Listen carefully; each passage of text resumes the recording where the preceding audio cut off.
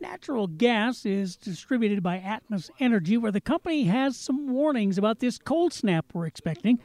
For one thing, don't ever use a gas oven or gas stovetop to heat your home in a pinch. If the flame should go out, the appliance will keep spewing natural gas into your home, so that's why natural gas is so smelly. We put mercaptan in to make it an odor. Because it is odorless, we add mercaptan.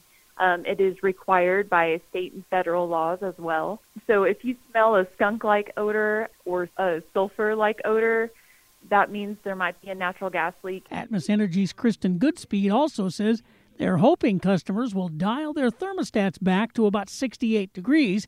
That'll save gas during what is sure to be a high consumption week ahead. From the 24-Hour News Center, Kurt Lewis, News Radio 1080, KRLD. TuneIn is the audio platform with something for everyone. News. In order to secure convictions in a court of law, it is essential that we conclusively. Sports. Shot clock at 4. Doncic. The step back 3. You bet. Music. You set my world on fire.